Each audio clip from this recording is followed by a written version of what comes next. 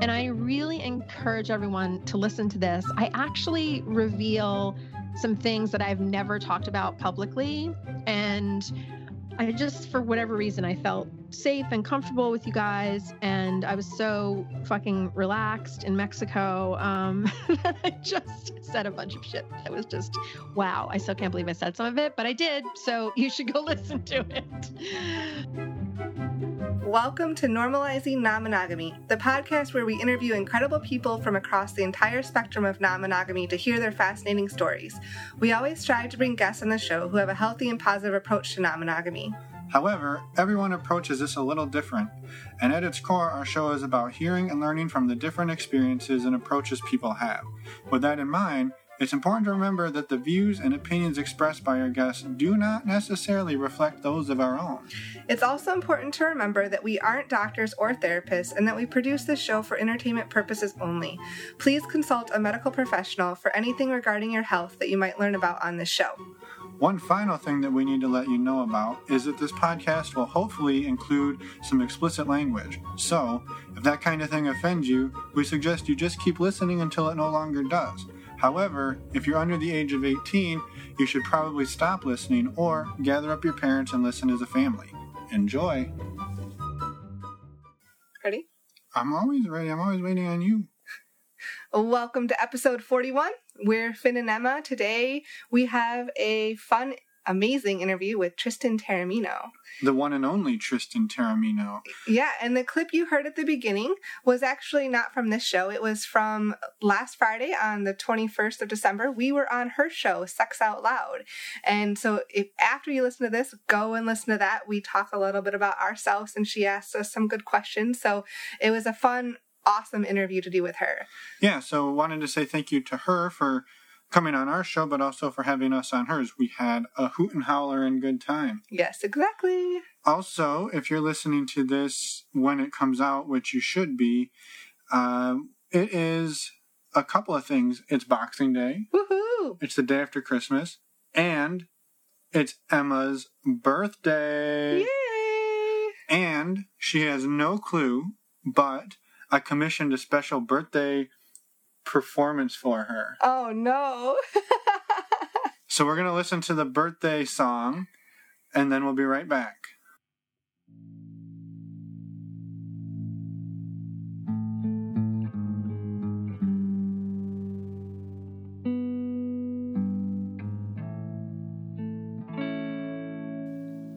Birthday kisses just for you.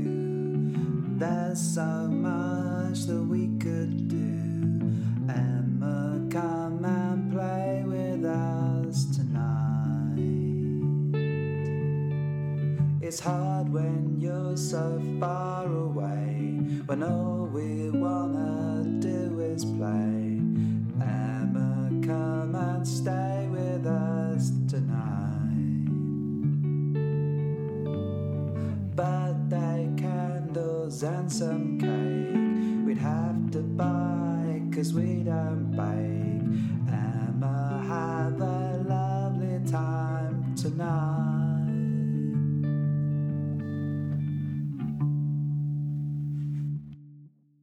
So, what do you think? Finn just shared that clip with me. I had not heard it before, and it was amazing. And it almost feels like Mr. H and Mrs. H want you to go and live with them and replace me. It almost feels like that. Oh, I don't think so. They're awesome. Thank you so much for that. That was incredible. So anybody who's not familiar, that is Mr. H of the Bed Hoppers podcast. So they're good friends of ours. And I asked him to write a song for Emma, and that's what I got. Aww, so thank you to him. That was so sweet. And that made my day. And it was free. Good present. Good present. Quick note on the Bed Hoppers. We actually yesterday, again, if you're listening to this in real time.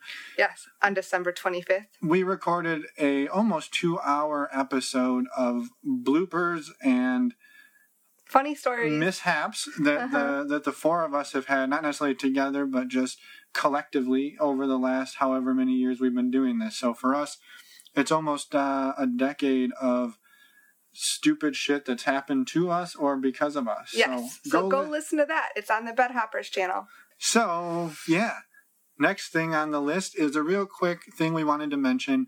Going into the end of the year and coming into the new year, we just wanted to say thank you to everybody for everything this year. We've had a great time.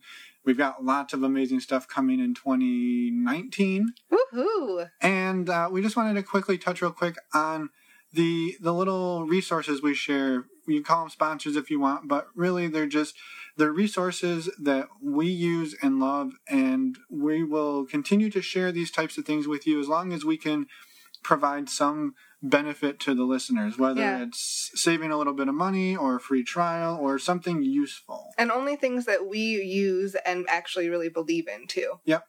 So the first one being our favorite place to meet other sexy people. Don't do that again. Okay. I was feeling the song and... Leave the singing to Mr. H. Yeah. It's probably a good idea. No offense, I love you, but... how many months free do people get if they use the links on our website? 6 months free! Oh, on Cassidy. See, we should leave the singing to Mr. H. Yeah, that's very true. So yeah, 6 free months of a premium membership on Cassidy where you get all the features. Go and try it out. Get on there. The more people we get on there, the more of us there are to have good times. Yeah. The other one that we like to mention is a website called stdcheck.com. You can also find the link to that on our website. Yeah, and so the awesome thing about that is it's one of the easiest ways that we've ever found to go and get tested for STIs. You basically make a little profile online. You go to one of the thousands of blood labs all over the U.S., usually in the same day if you want. Mm-hmm. Give them some blood and pee, mm-hmm. and then they give you some results like a day later. So go do that. You save $10 every time you use the link. And we got some exciting news coming on them next year, early in the year. Yes. We're just hashing out some deets. Exactly. I won't say deets again. No.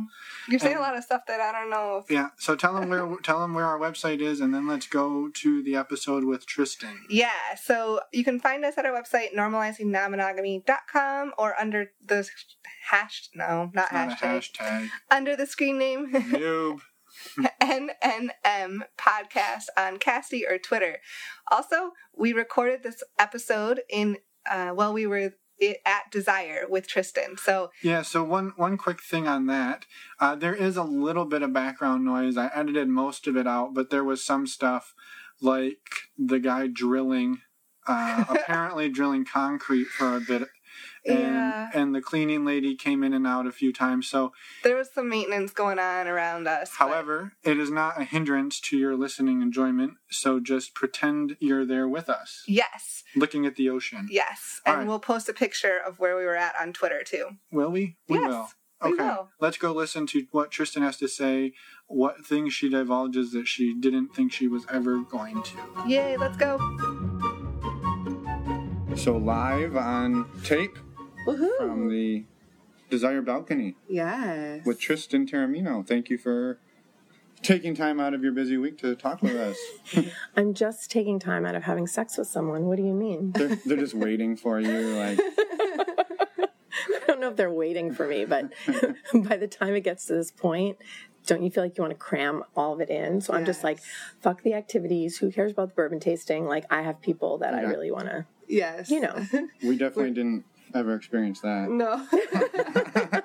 It's Friday afternoon, or Friday morning, I guess. Friday morning. It's not afternoon yet. Our last full day here. Yes. And for listeners who can't see where we're at right now, we're on a balcony, one building behind the ocean view, but we have a side ocean view, and it's beautiful. Sunny, gorgeous day. The water's beautiful, blue. Yes. So anyway, now that we've... I just had to set the scene. You have to set the scene. Oh, and we're all naked. Yeah, that doesn't hurt, right?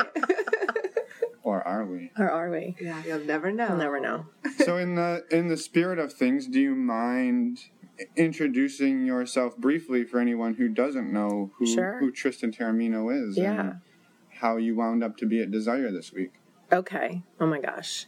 I am a writer, a sex educator, a filmmaker, an activist, and I host my own podcast which you're familiar with, called Sex Out Loud. I wrote a book. Probably my two most well-known books are The Ultimate Guide to Anal Sex for Women and Opening Up, A Guide to Creating and Sustaining Open Relationships. So Opening Up kind of joined the canon of open relationship books, and lots of people seem to like it. And it's only been mentioned on every episode of our podcast it's really since sweet. the beginning of time. So. I met the Swing Setters, at another event many, many years ago, and we hit it off right away. And when Cooper said, hey, do you want to come to this event and like teach some classes and be a service stop and all these things, I was like, I don't know what to expect, but of course I'm like game to try anything once. And then last year, I just had the time of my life. I mean, wow. This place is magical and special and amazing. And so one would infer that by having written a book, you are experienced in the art of polyamory and probably anal sex for women as well. But since our podcast isn't normalizing anal sex for women, do you mind talking about your transition to the polyamory side, or has it always been something? I mean, I feel like as a young person, I was pretty sexually curious. I fooled around with girls and boys. I was going to start at a certain place, and then like an image flashed into my head, which I had forgotten, which was that like I did have a foursome in high school. And it was one of those things where it was kind of accidental. I had a boyfriend who didn't live in the same town that I did, and I had a best friend, Aaron, who I was in love with, but I didn't know that at the time. Adam brought his friend John, and Aaron's parents were away for the weekend. And it was like that thing where you're like super grown up, right? You're like cooking meals. You're 16, but you're like cooking meals and like raiding the liquor cabinet, and like you have the house to yourself. I mean, it's pretty fancy dinner for high school, right? Yeah, I mean, I think it was pasta for sure. So, and Adam and I were having sex at that point, and there was going to be a question of like, will Aaron hook up with John? And then we all ended up in the shower together, naked. I don't know who suggested that or why or how. But and I'm sure there was like some gin and tonics and you know what I mean? Like a little like, lubrication. And I remember thinking, this isn't actually that strange, right? This feels comfortable. Like I trust these people. I love them. Like this feels really comfortable. It feels really fun. Yeah. And so at the time, I was mostly dating guys, but I had this really intense romantic friendship with my friend Aaron. And actually, when I came out later in college to high school friends, they were like, were you and Aaron together? And I said, well, no. I mean, well, there was a couple, but not really. And they said, because like when you stopped being friends, like everyone was just like, Tristan and Aaron broke up. I didn't know any of this. But the perception even then was like, that's not a typical friendship. Like there's something else going on there. But I wasn't like seeing it at the time. So fast forward to college where I'm still very sexually curious. I mean, at that point, I just felt like I'm at college. I have all the things to do and all the people to do. And you can rebrand yourself, right? No one there knows who you are. Right, exactly. Who you were, right? So I just felt like I was kind of like a free spirit. And I would date people, but it would be casual. And then I came out as bi. I slept with a few women. And then I met my what would be my first serious girlfriend. I won't name her because she's famous now.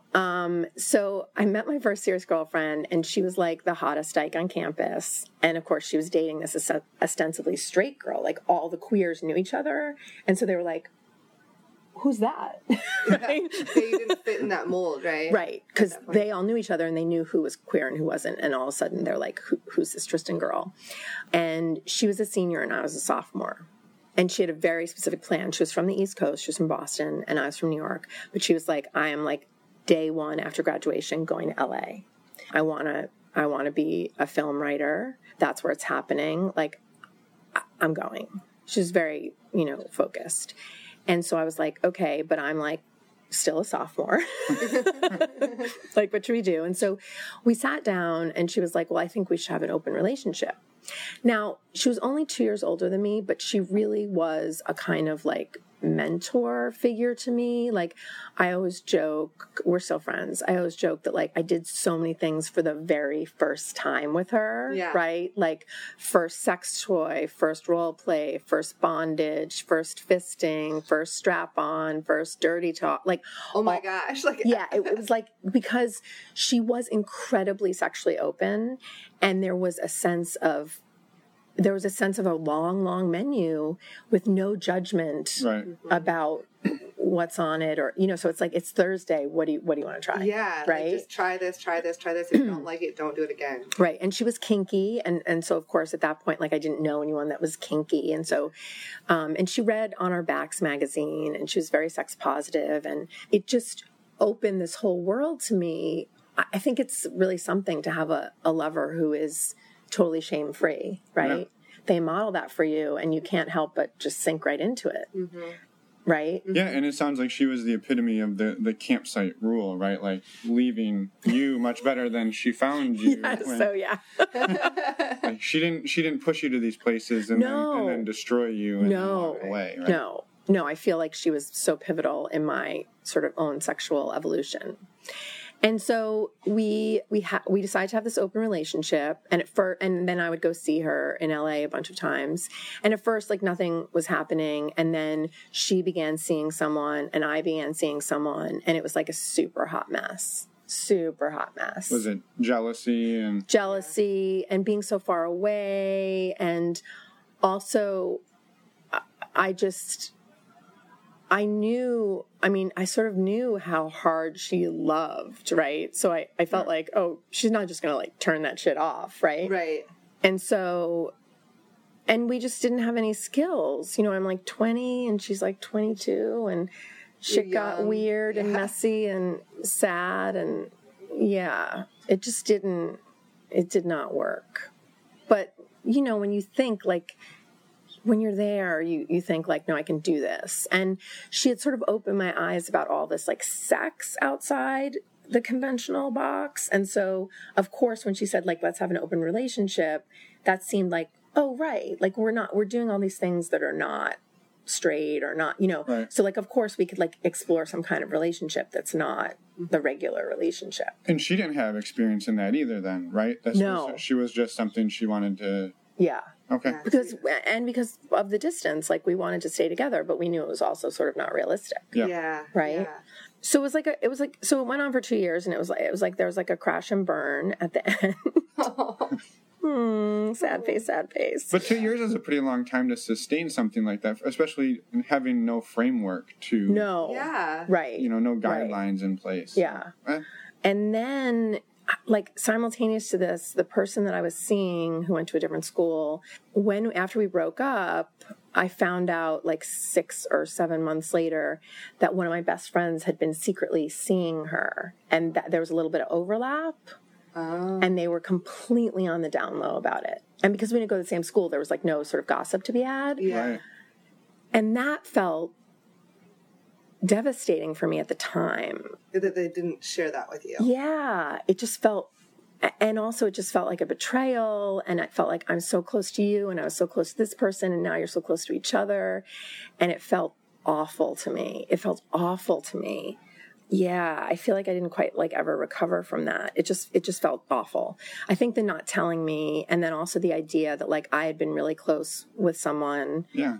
And then these two were really close to each other, pushed my buttons in a really intense way. Right. Yeah. I mean, that makes complete sense. And again, we're like, I'm still in my early 20s. Right. Yeah. So like, a lot of new things. The drama's real. Right. Yeah.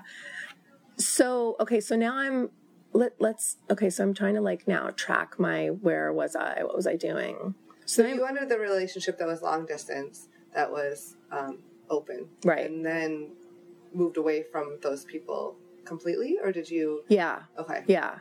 So by the time I graduated college, I had a girlfriend. Okay, it's all coming back to me now. I had a girlfriend, and again, I was going to move to New York. She was going to still be in Connecticut. She went to a different school, but she was going to still be in Connecticut. And so there was going to be another long distance opportunity, right? And, oh no, that's not right. Oh my God, Tristan, your origin story, get it together. I moved to San Francisco. Okay, no, right. So I was recruited for a job right out of college. I was supposed to go to law school. I got rejected from every law school I applied to because I had very average LSAT scores, but otherwise very smart.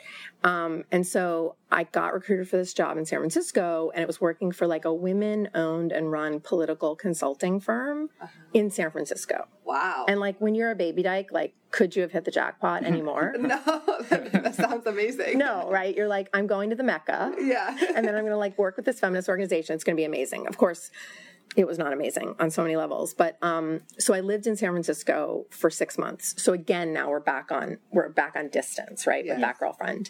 Yeah, because she stayed on the East Coast. She stayed on the East Coast, and I was on the West Coast. And so I saw a bunch of different people in San Francisco, and you know, in San Francisco, in the queer community, that was sort of a default. Yeah. Right? So you had arranged with your girlfriend back home back at the East Coast that you had we both could do for things. open Yeah. relationship. Yes. But I feel like I had more opportunity because I'm like in San Francisco. Well, and now you were a professional. You did it the one time. Yeah. Right. You've graduated. Right. And after you said the first time kind of crash and burn, I'm surprised that you were like, okay, let's try this again. Like the East Coast, West Coast, long distance. I open know. But it only seemed like fair. relationship. Yeah. And maybe it felt kind of natural. Yeah. Well, now it was your turn to head west into Right. Exactly. to the new frontier, right? Right. It's interesting because you would think, you would be scared of giving that a try again because it didn't work last time. But. Yeah. But I don't know. In the moment, like it seemed like the right thing. You know what I mean? Yeah. And so I lived in San Francisco for only 6 months, in which San Francisco attempted to destroy me slowly in a series of just like horrible things going, like every possible bad thing that could happen to you, like happened to me. Right. Oh. So it was really intense. And then my father got sick and I moved back to the East Coast to be with him. He was diagnosed with AIDS, and it was 1994. And they assumed once he had been diagnosed that he'd been positive for probably 10 or 15 years. Wow. Because he had no T cells and he was so far along. Oh. That's So awful. I moved back to the East Coast, and I feel like I just concentrated on my dad. He only lived for a year and a half. Mm-hmm. So I moved to Maine at one point, and I was kind of concentrated on that. And then I moved back to Brooklyn, or to New York, which was like sort of the first plan, and then things got sort of sidetracked, and then I moved back to Brooklyn. I feel like I was single for a while, and then I did have a girlfriend I was monogamous with. She had bright orange hair. I love that that's the thing you choose. Like I can picture her. Yeah. She just had bright orange hair. And so I feel like I made my foray sort of back into non-monogamy maybe several years later. I felt like I just wanted to like play the field. You know what I mean? Like I'm in Brooklyn, and there's like a hot guy who goes to my dog park, and there's like this sexy butch girl who hangs out at Meow Mix, which was the dyke bar on the Lower East Side at the time. Meow Mix. I love that name. And so I felt like, I felt like I just want to explore. I don't want to be exclusive with anyone. I don't even really want to date anyone. I just kind of want to be like around. Right. And then I got into a triad. So I went to an activist event at the Statue of Liberty, and Annie Sprinkle was running it, and we were all supposed to dress like sailors or mermaids. And there were these two butches dressed as sailors, and I was with like a bunch of my femme friends, and we were all just like swooning. And what were you dressed as? And I was dressed sort of, there's probably just a lot of glitter. Okay. glitter. And so we were super swooning. They were super hot. And then I found out they were together. I was like, oh, they're together. And they're like, they're together, but, you know. So I got invited to a party that they were at. We flirted. And then they were like, hey, do you want to play with us? And I was like, oh, that would be fun. And so one of them was the dom, one of them was the sub, and then they would co-top me, right? So then they would both dom me. And it started out kind of casual, right? Like a play relationship. And then we would see each other more frequently. And it was just a good vibe. They were both older than I was. And then the top of the hierarchy, let's call her V, started dating someone, right? Which was within the bounds of it, right? Yeah. And in fact, the middle hierarchy, right? So there's like top, and then there's like switch, and then there's me. The switch had a daddy in San Francisco, very long term, like 5 years, who she would go and see, and who was like a pre-existing part of her life. So everyone seemed to be having a sort of a full life there. And then the top of the hierarchy fell in love with someone who wanted to be monogamous. Ooh. So up until that, it was almost you were starting to see your first working models of. Yes. Where like I both came into a thing, and then that person had a thing, and then as we got going, a new person came in. So I started to kind of see like how it all went. Works in a more functional way. Yeah, because they were experienced, and also I felt kind of immediately like I liked the people that everyone was dating, and it felt natural, and Right. So I'm curious, we've had some questions that have come in, and actually this is also kind of a question that I've had, is there's some people who think that because oftentimes you see polyamorous relationships, like it'll start with two people and then a third adds, and then one of the three drops off, and then somebody comes in and people look at that and say, well, it can never work. There's always relationships ending. But I guess what we've sort of come to is like, that doesn't mean it's not working. That's sort of how it works. Yeah. Is people grow and change and they move in and out, and just because three people don't get together and stay together until they all die at the same time, right, doesn't mean it wasn't a success. It didn't work. And actually, this is really funny, because V was V and R. V was R's top, and then V and R topped me. So actually, when V left, we were the two on the lower rung, and at some point we were like, do we want to... You know what I mean? Yeah. Like all of a sudden the dynamic shifted pretty dramatically. Right. So it's like we were a little bit like at some point, should we just like call it a day? Yeah. Or is there something here that we could sort of explore? It's a totally different dynamic, right? So that was so it felt very conscious. It didn't feel like one person left and so the two people kept going. It actually, there was a point where we were like, was it the magic of three? And are we meant to now all go our separate ways? Or do we want to see if this is a thing? Yeah. Right? Because it was never a one-on-one. I mean, you have one-on-one, but you know what I mean? Yeah. It never started that way. So it was a little bit like, oh, now what? So I felt like we consciously... The dynamic had shifted. Yes. So then we consciously said, okay, let's figure this out. And I remember, so it was probably 9 months into this that we went on our first one-on-one date. I remember we went ice skating at the pier, and it was like, oh, right. So what is this? Right. What's this? So because your third one she left the relationship completely because she'd fallen in love and wanted to be monogamous. And so it was it wasn't an automatic. One leaves and the other two just carry on. It was actually quite a shift. But it wasn't a failure. It's not. You wouldn't look and say, well, she left, so that we just failed. No. Right? Like everybody was. No. Things morph and change, and it's a fluid process. And actually, what's very, very funny is among all of them, the person that I'm the closest friends with is the monogamous girlfriend who technically broke the triad. Yoko. Isn't that funny? So now I'm with R, right? And R is kinky. R has a lot of play partners. And she was the switch. R is my dominant. R has a daddy in San Francisco. Long-standing relationship. Quite intense.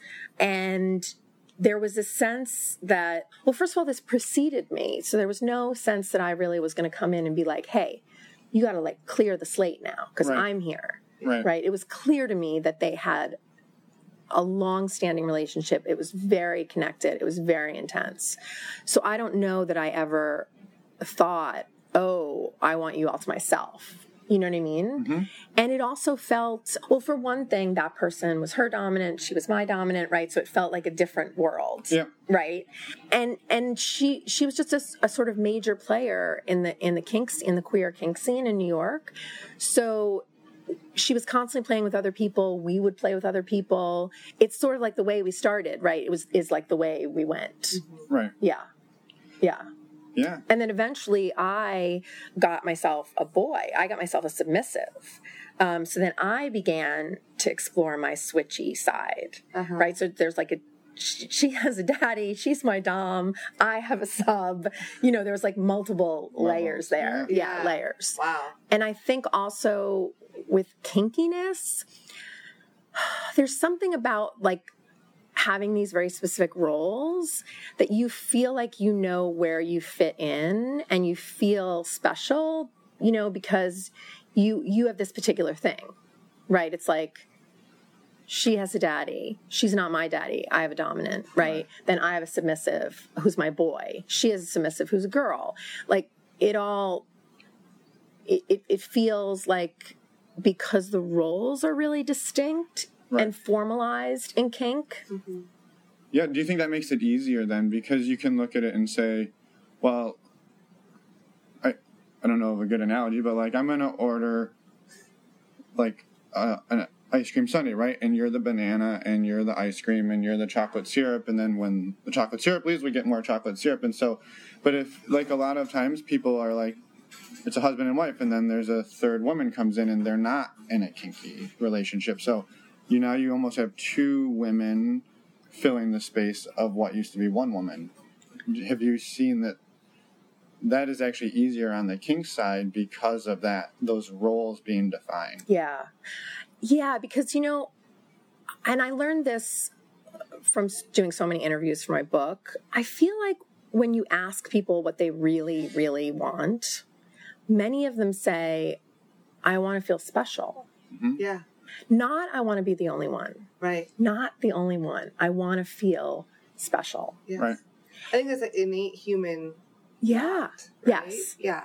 And so, to me, having this particular role made you feel special, right? Because in the grand scheme of things, I know where I am, and I know that like we have this particular dynamic, and you have a different dynamic, and these dynamics are named, right? So it seems very clear. Like you have a different dynamic with this person, different dynamic with this person, different, and we kind of have our own thing, right? And even if at one point R had another submissive. That submissive was a boy. That submissive was like a sex pig in the grandest, most honorific way I can use it. We were very different. Right. We were very different. And so that also didn't feel like, oh my God, that's a threat to my relationship. It just felt like, oh, that's a whole different thing that like, I'm not. Have you explored non-monogamy since then without all of the defined roles of the kink world, or have most of yours been in the kink capacity? No, I have. When I was with R, we got into an accidental quad. It happens. I was going to save this story for my memoir, but I'll give you the short version. We became very close with a couple, a trans guy and a femme, and we started to kind of do everything together. And because we were already they weren't necessarily that kinky. Mm-hmm. We were very kinky. Eventually, people began to play, right? So I played with the femme, and then R played with the trans guy, but also we began to develop this kind of family-like relationship, where we're all sleeping over at one person's house. Yeah. We're all having meals together, and we didn't openly negotiate it. It just sort of happened. Yeah. Right? And then we were sitting around the table one day, and I was like, wait, we're doing something here. We're, maybe we could just say it out loud. We're doing something here. And actually, in that case, the only person I hadn't had sex with was the trans guy.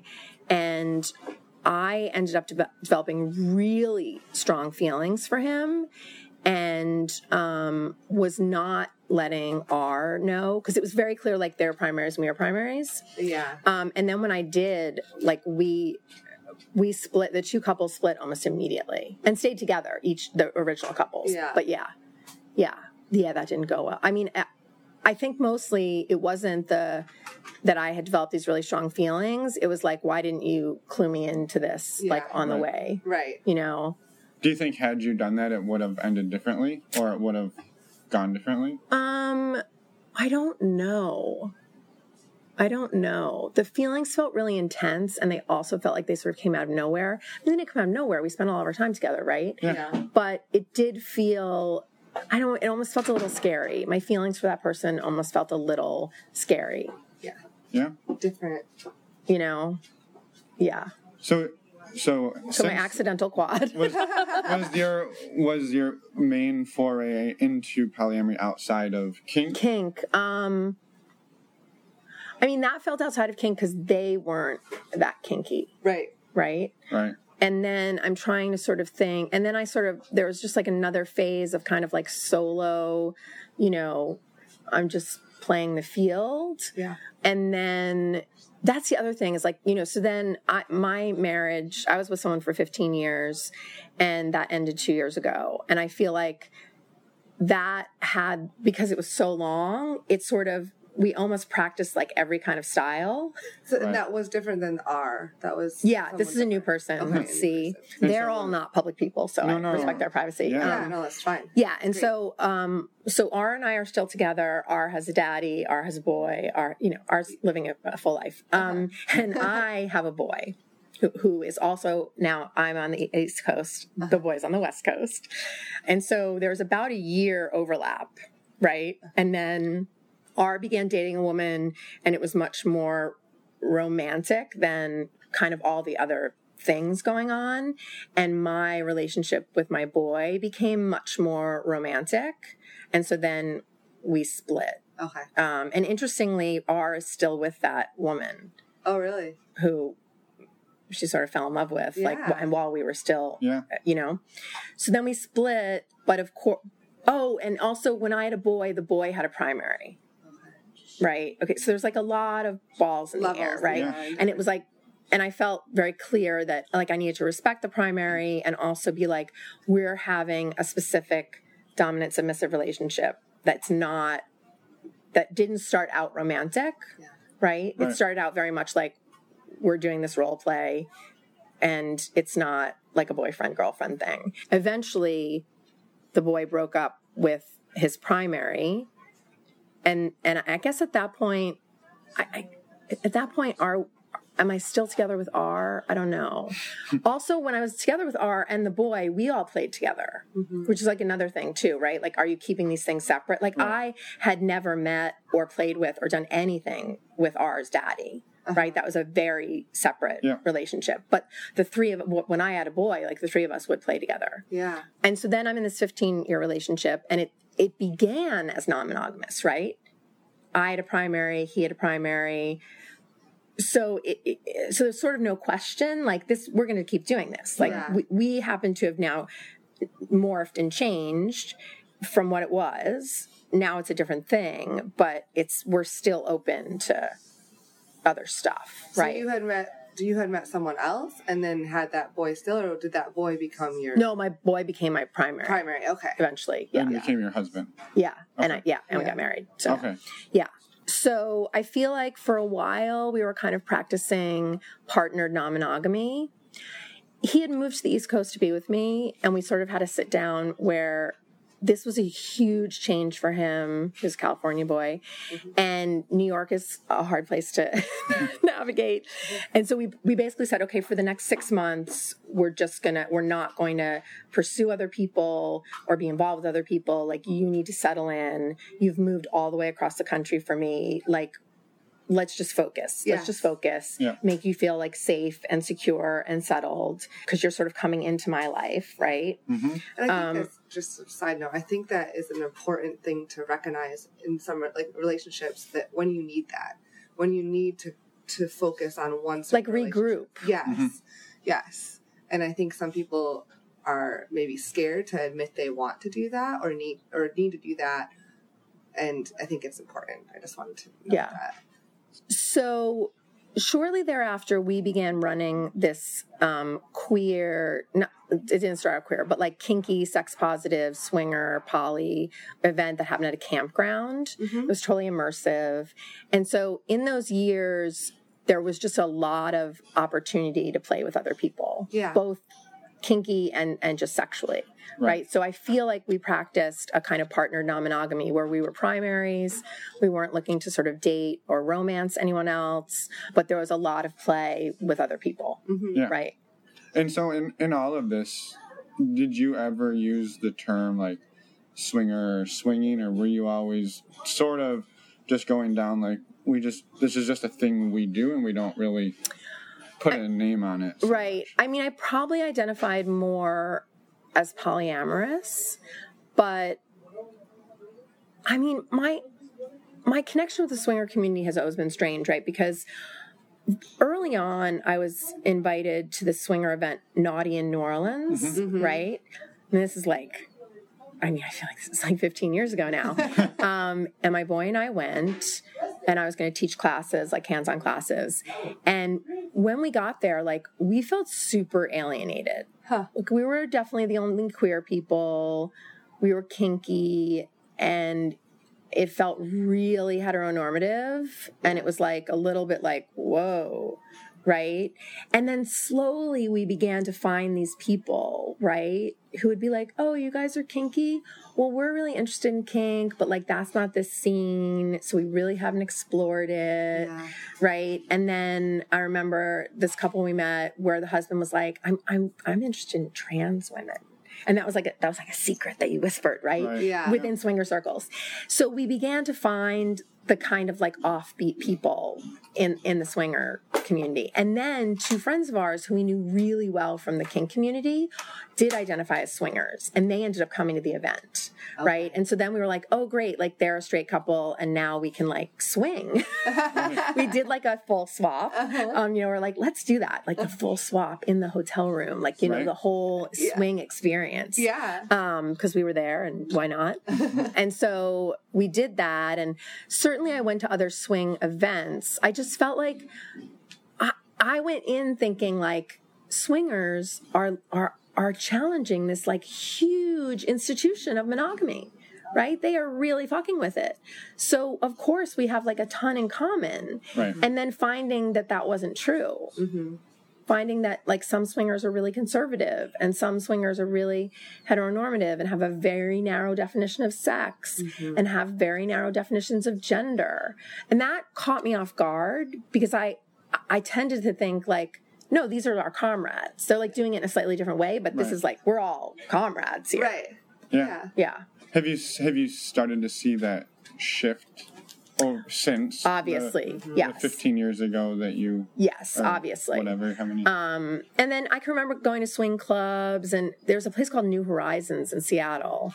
It's not there anymore, but it was a really special, amazing place. And so I would go, and at that point, I felt comfortable enough that even though I'm like the only queer person here, like I'm just going to do my thing. Right. And then just also, I would be traveling out of town and someone would say, hey, you have to see our swingers club or come with us. And so I inevitably was in swinger spaces. Yeah. You know what I mean? And sort of found my people there. Yeah. And it's really when I met the folks from the swing set that I was like, oh my God, there's a revolution happening. Wait, what? There's bisexuality. The guys are bi-curious. Like, you guys are into pegging. You guys have sex toys. You don't all just have like heterosexual intercourse. Like, wait a second. This is not what I've seen up till now. Yeah. And so it made me rethink the whole thing.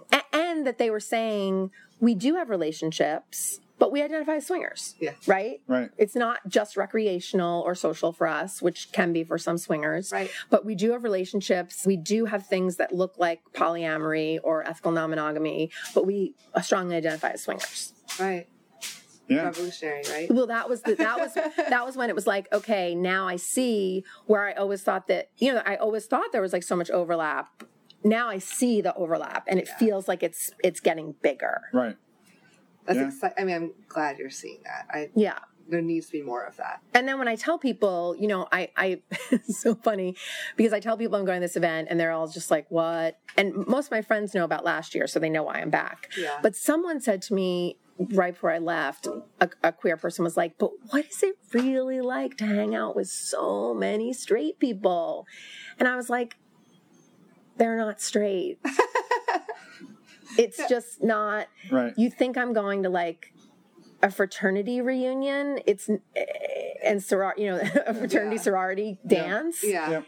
It's not that at all. Yeah. So it doesn't. I don't feel alienated in any way. Yeah. In any way. And I would say too that the straight people don't feel alienated either, or forced, or like, because I identify as mostly straight, or I am straight, but I don't mind interaction. Like if I touch another guy, I don't freak out. and Right. have Or a see meltdown. two guys do something. Yeah, Yeah. like it doesn't bother me, but at the same time, like I have seen very little non-straight things happening, and I don't know that I just haven't seen them, or I just haven't. And it's You haven't been in the right places I haven't here. been, Yeah. like, but it's not.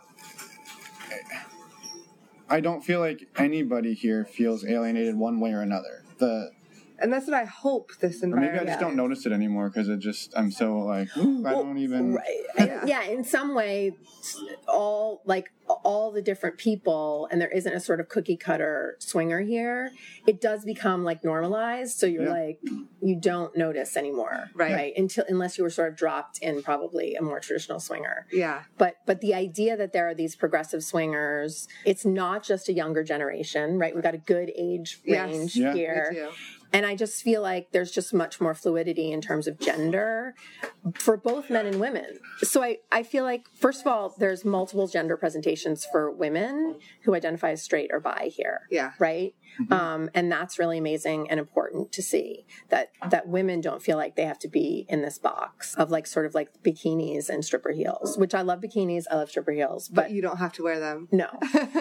And then there are men here who I feel like are not subscribing to sort of traditional ideas of masculinity in a lot of different ways. Yes. So I do feel like the gender variety here is something, I talked about this last year on my podcast. I think we assume there's incredible gender variety within queer communities, right? And we see that and we have names for it and, right? And we dismiss that there could be that same amount of gender variety among male-female couples. Yes. But it's here and you see it Yes. loud and clear. Yeah, and we've met people where, I guess, like you'll meet the guy and the woman and the couple, and then you'll be like, oh, I think there's maybe some, like, maybe he's not fully straight or she's not fully, and then you find out later, like, oh yeah, we're both straight, or we're both, and you're just like, okay, I don't know what to think anymore. Right. Oh yeah. No. So I just You stopped can't- thinking you can't about it. Can't read people here at all. Yeah, no. You have to have that conversation. Oh my God. It Yeah. just- No. You can't judge a book by its cover like at all. And there are some people here who I read as very traditionally straight and swinger, and then they open their mouths, and I'm like, oh wait, what? Yep. Yeah, it forces you here, especially, like, you have to have that conversation with people because you can't just assume anything. You have no idea. Yeah. Yeah. You have no idea. Well, that's why we like it. Yeah. That's why we keep coming back. So I guess, do you mind talking a little bit about your transition to your current partner? If he's, do you think he's okay with that? Yeah, I think he's okay with that. So when he and I met, I was still in my marriage, and he was also married, and everyone was non-monogamous. And there was a bit of a rough start because we became interested in each other, and he sat down with his partner, and I sat down with my partner, and we were all going to sit down together. And my ex would, like, one day would be like, I'm totally into this. I think this is good. Yeah, let's do this. And then, like, days later would be like, full stop, no, veto, done. Huh. And so there was like a lot of like push pull, like you go forward, and then like the gate closes, and then the gate swings open. So there's a lot of discomfort on the part of my ex. And so actually my current partner and I didn't actually get together until my marriage ended. But he was a point of like sort of contention and back and forth. There's a lot of back and forth for quite some time. And the way that what set in motion my divorce was way before this person that I'm now involved with, which is that I violated a non-monogamy agreement. Okay. And over 15 years, has that happened before? Yes. I mean, we're all human, and like I wrote the book, but like I'm not an expert. I'm, Yeah, you're still human. Yeah, you're still human. And so when it happened, I told him right away. And so we'd been through this before. We'd been down kind of every road you can imagine going down. Non-monogamy, yeah. And so it's not like there hadn't been violation of agreements, right? And so I told him right away, and I truly thought like, I fucked up and I need to like make amends, and this is like a one-time thing, and I'm not pursuing this person. I'm not involved with this person. You know what I mean? Yeah. And he just sort of lost his mind. Wow. And we were in counseling for a year before we actually broke up. Okay. Wow. And monogamy and non-monogamy were definitely central to those conversations. Yeah. Yeah. He felt very caught off guard. Wow. Very caught off guard. Yeah. And he hadn't experienced that intense emotion in the past. Right. Yeah. Exactly. And he felt caught off guard that I violated an agreement. He was just sort of like, why don't you just call me? We were apart. Uh-huh. And I felt very caught up in a situation where it was like unfolding organically, and I had no intent, but all of a sudden it was like, what am I feeling? And do I want to act on those feelings? And so I felt very sort of caught up in something. Yeah. That I was like, okay, I have to deal with this later. And it felt very in the moment for me. Yeah. So a lot of people don't know that my marriage ended because I violated an agreement. Well, and first, I think thanks for sharing that. Yes. And two, thanks for sharing that you are human. I think. Yeah. Background noise. That's a drill. That is a drill. Yeah. It's funny here in Paradise. There's always a lot of noise. Yes.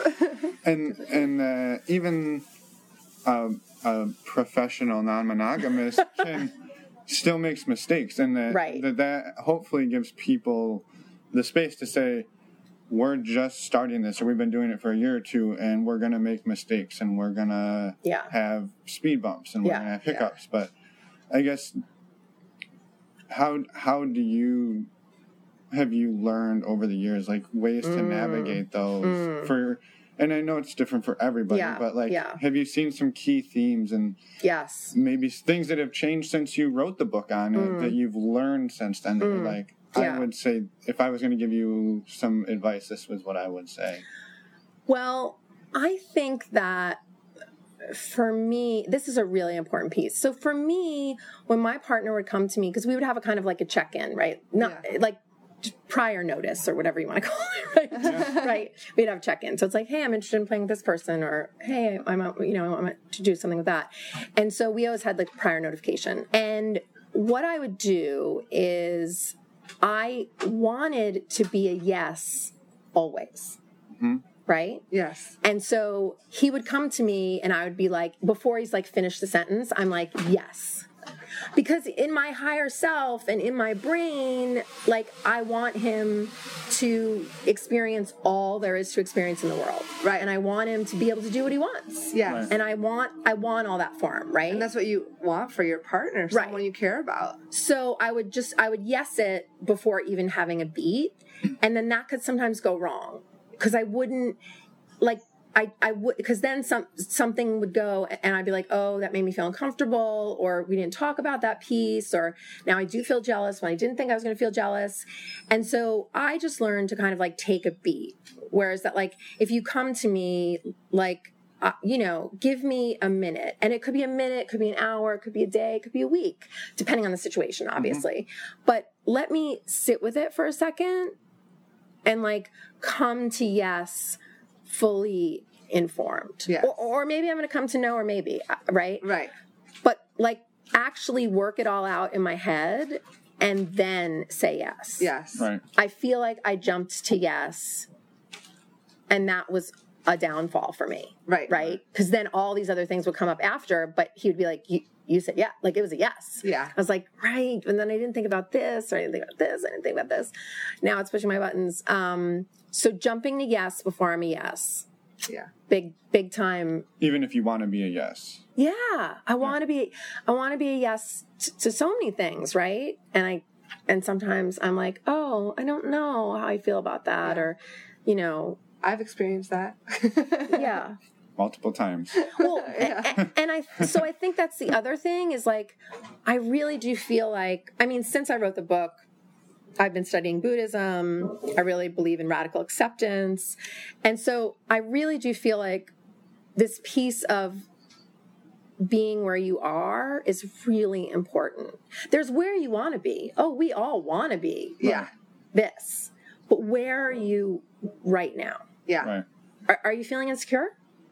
Like, is there something off? And that's okay. Do you not have enough acknowledgement? Like, where are you right now? And like accepting where you are Right. and not trying to sort of like push past or ignore where you actually are. Like, are you a raving jealous lunatic right now? Right? And just be able to say that. Yeah. I also, people tell me all the time, like, so you don't get jealous. And I was like, oh my God, I'm so jealous. I'm such a jealous person, right? You don't have to eradicate jealousy, right? There are moments when I can experience intense compersion, and that feels amazing. But certainly I can also feel jealousy, right? Right. So just like really checking in with yourself and saying, not what it's not like the wish, it's the reality. It's the reality of how I feel right now. Yeah.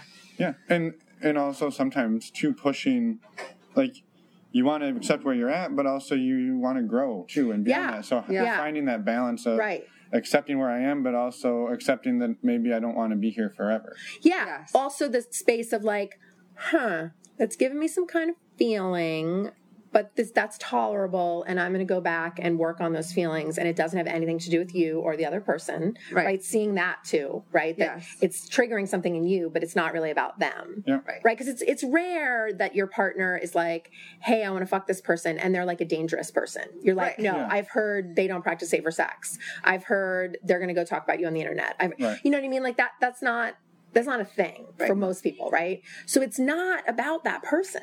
No. Right. And usually your partner, at least in our experience, our partners usually choose somebody that is an incredible person.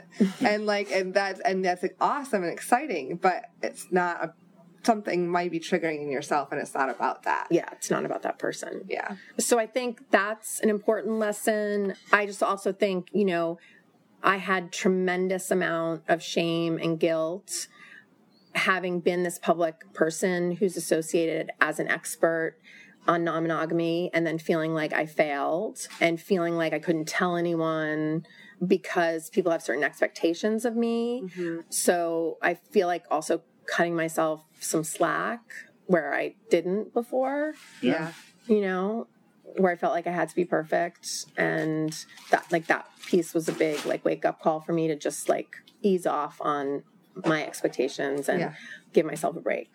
Well, and at the end of the day, right, you're a human. So I think I am. I think the one thing that I was curious too is, have you seen the fact that you are sort of an icon and a figure in this space? Does it affect your relationships? Yes, absolutely. Absolutely. Have you ever come to a relationship since you became well known where they didn't know who you were and you just wanted to be like, I'm just gonna... Yes. So my relationship with my boy was that way. I was a guest speaker on a college campus, and all of his friends knew who I was, and they were all sort of buzzing about it. And he's like, "What now? Who now? What?" So that was refreshing and nice Because he just knew you as right, you, me as me. Yeah, but it is rarer and rarer for people to not know who I am, and so there is. I feel like there's an expectation. There are star fuckers out there. I feel like I have to. I feel like if someone says I really appreciate your work and your book changed my life, that's one thing. But if someone's fanning all over me, that's a totally different thing, right? Yeah. And also, the expectation, right? The expectation that I'm going to be an expert at this, and that I'm going to also be some sort of sexual dynamo at all times, right? Because That's what I'm known for. Me too. just not as widely. You're working your way up there. And, sometimes you have your off days, or sometimes you're like tired and you're like, oh, okay, wait, I gotta take a break. So, and I definitely feel like it's affected my relationships on multiple levels. I do feel like for my primaries, it's very hard to be Mr. Tristan Taormino. Yeah. Right. Which they most definitely are. Right. Even if they have the biggest, strongest presence and personality in the world, there's still this sense of people are like crowded around me. And so I feel like that's been an issue for me, no matter who the personality of the person is. Yeah. Expectations. And real quick, I'm going to take a minute there to say we were not intending to fulfill that destiny of interviewing you and not including Mr. Tristan Taormino in this conversation. He was originally planned to be here. He was feeling like he needed some extra sleep. Yeah. So we're going to get him later. I'm going to get him later. On his own. And then he gets to be himself without you. Yeah, exactly. Because he's his own person and you're your own person. So we're excited to have both of you. Yes. So I think it can't not affect your your relationships. It does. Right. And there's a certain amount of attention that is divided, right? I feel like when I'm here, I'm this special guest and I'm teaching, I'm doing my podcast, I'm a service top, and I'm also deeply embedded in the community, right? I'm out and about. Mm-hmm. And that's part of it that's part of it is like you can hang out with me like a regular person. You can have breakfast with me. You can, you know what I mean? Like you can see me in all my like really tired glory, especially right now with my baseball hat, which I never wear. By the end of the week, Friday's a little rough. Friday's like, everyone's looking a little rough. So there's also a sense that like I'm at this event. I mean, obviously we could go do something on our own, but at this event, my attention is split. Right. My attention is split because people want to talk to me. I want to meet them. There are people here who came to meet me, and I want to give them time. And so there can be a sense that like, what about me? Like, where's my attention? Yeah. And that's hard. And I would say that, and I know it probably happens on a grander scale for you, but that happens to regular old couples as well. Like you'll start having a crush on someone, and then for a day you're like kind of in pursue mode, and your partner's like, "Hey, I'm over here." Yeah. And you're going, no. Yeah. I love you. Yeah, and then you're looking the other direction. And so those types of things you get to experience them on like the magnified level, right, I think. Right. And also, I felt like last year when we came here, we were very much like a pair, and we would decide like we're into both people in the couple and we're going to hook up with them. And swingers. You are swingers. And we did everything together. Yeah. And this year I've noticed that our desires have like veered off. So I've said like, hey, you know what I'm like really interested in? So-and-so. And he'd be like, not really. Don't want to show up and like half-ass it. You know what I mean? Like, right? Yeah. So there's been an interesting negotiation that we're not on the same page about people. And so the people that he seems most drawn to and the people I seem most drawn to are not the same. And then trying to sort of negotiate that. Like wanting to have this like togetherness, like team thing and share experiences, but also being like, I don't know that I'm into that. Like I could watch that, but I don't think I want to be in that foursome, right? That's just not, it's not my jam. So that's been an interesting thing to navigate, which was different from last year. Last year we were like solidly like, we're in this together. Mm-hmm. And that was kind of that saying yes before it's a yes, right? Right. Yeah. So. Being able to say like, you know, I don't know. Yeah. I don't feel it. Yeah. Well, it's also fun to hear that you are making space and time for your own pleasure that's not a performance. Yeah, that's not workshops, podcasts, that type of stuff. Yeah, exactly. And there are just so many great people here. You it feels a little overwhelming. It does. It needs to be like a 25-day event so you can meet everybody. But I think we would all die. First of all, my pussy can't take that. Like, for sure, it's like 7 days, and it's like, could you please give me a week vacation? So I would have to be like a week on, a week off. I've found sitting in the cold pool for like an hour or two a day really helps the... Oh, I never go in the pool. It's just like not my... We just have to put the lower half Yeah, in. you just have to put the lower half in. Yeah. Okay, good point. Good point. Yeah, because the heat doesn't help. No, Anyway. the cold helps. Yeah, okay. Yeah, so I feel like that's been an interesting change for us to navigate, which is like playing separately, even though we're in the same place. Right? Yeah. And just being attracted to different people. Yeah. Right? And that takes some negotiations, too. It does. And it does.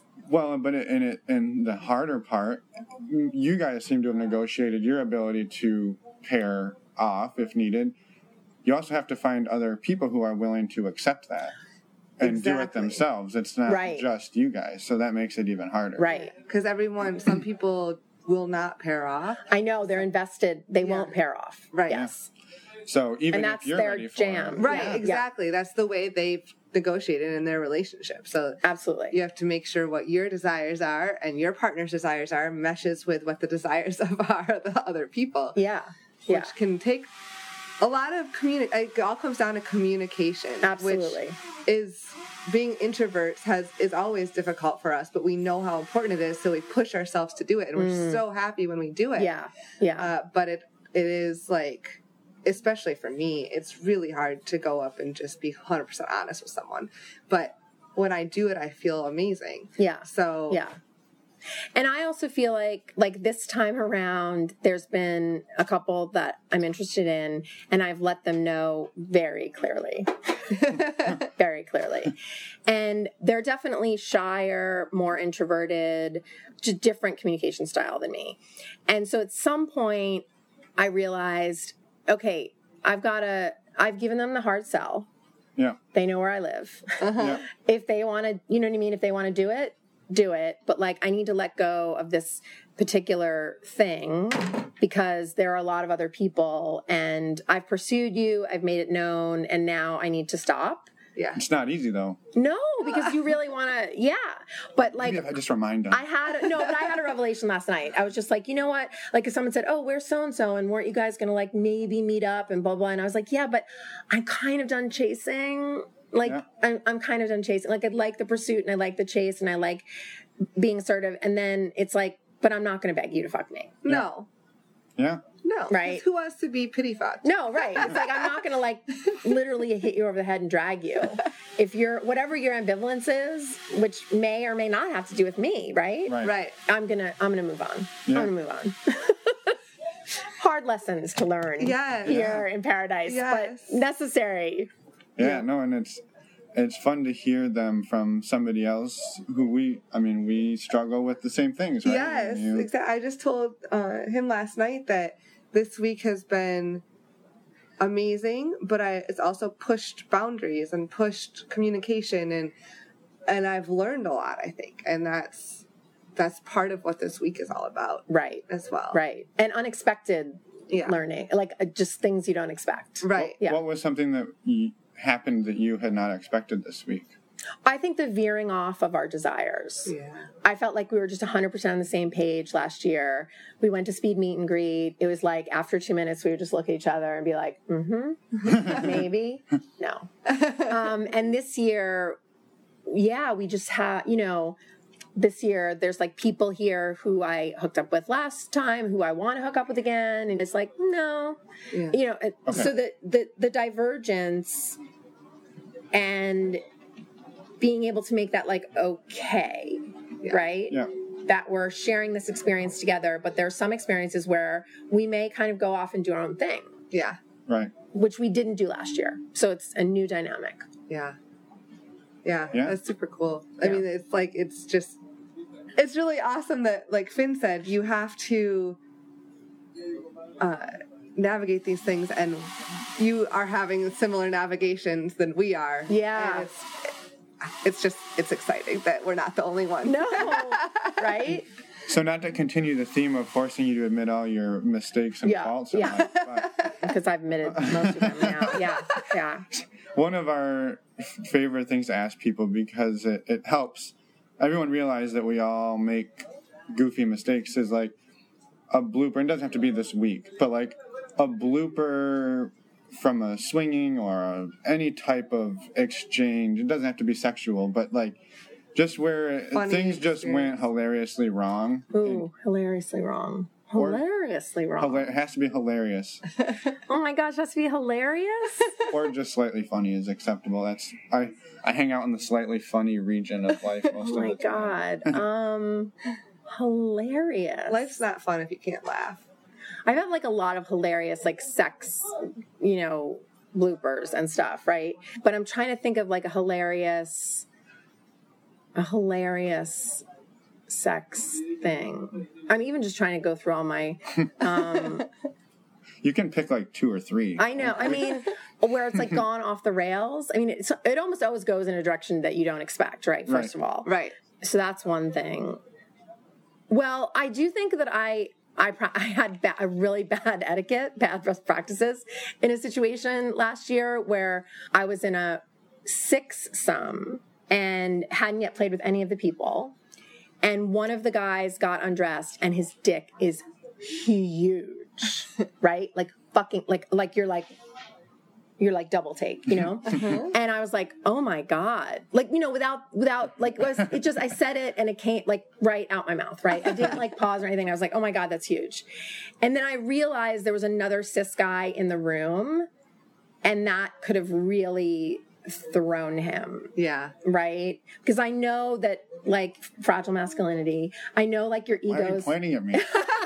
I know that your egos are delicate, and it was just like I could have thought it and not said it. I could have whispered in his ear. Yeah. Like I said it out loud, and I was like, dude, why did you just do that? Like that. You know what I mean? It would just be like if someone said, I don't know. There's an exchange there that someone could have said something about a woman, and I would just be like I love big boobs or something, and I'd be like, right? So it was just bad form. I was like, Tristan, why did you say that? You know what I mean? Because it just came out. It just came in my mouth. It didn't come in my mouth. It came out of my mouth. And I was like, that was bad form. Like, you need to be more thoughtful. Yeah.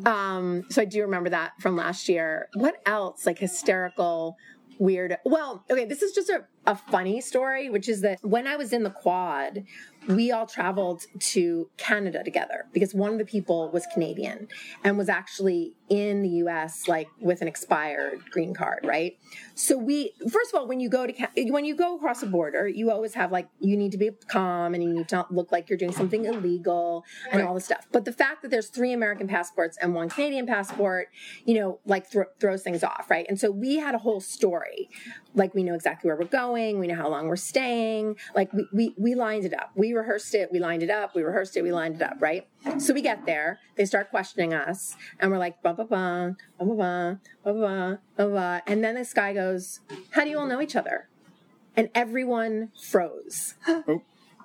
And I was like, we're friends. But they all like freaked out in that moment. Like we hadn't rehearsed it and we weren't friends, and but it's like border cross. You know what I mean? Like you don't have to tell him everything. No. Right. How do you know each other? And everyone just went,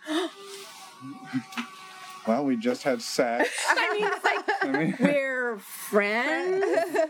There are different levels of friendships. Yeah, it's just like I can't believe everyone freaked out about it because I was like, we really don't have to reveal this part of our Right. thing. Like, No. Friendships are just fine. we got in fine. You got in? And we got back too. Back was even more scary, but we got back in.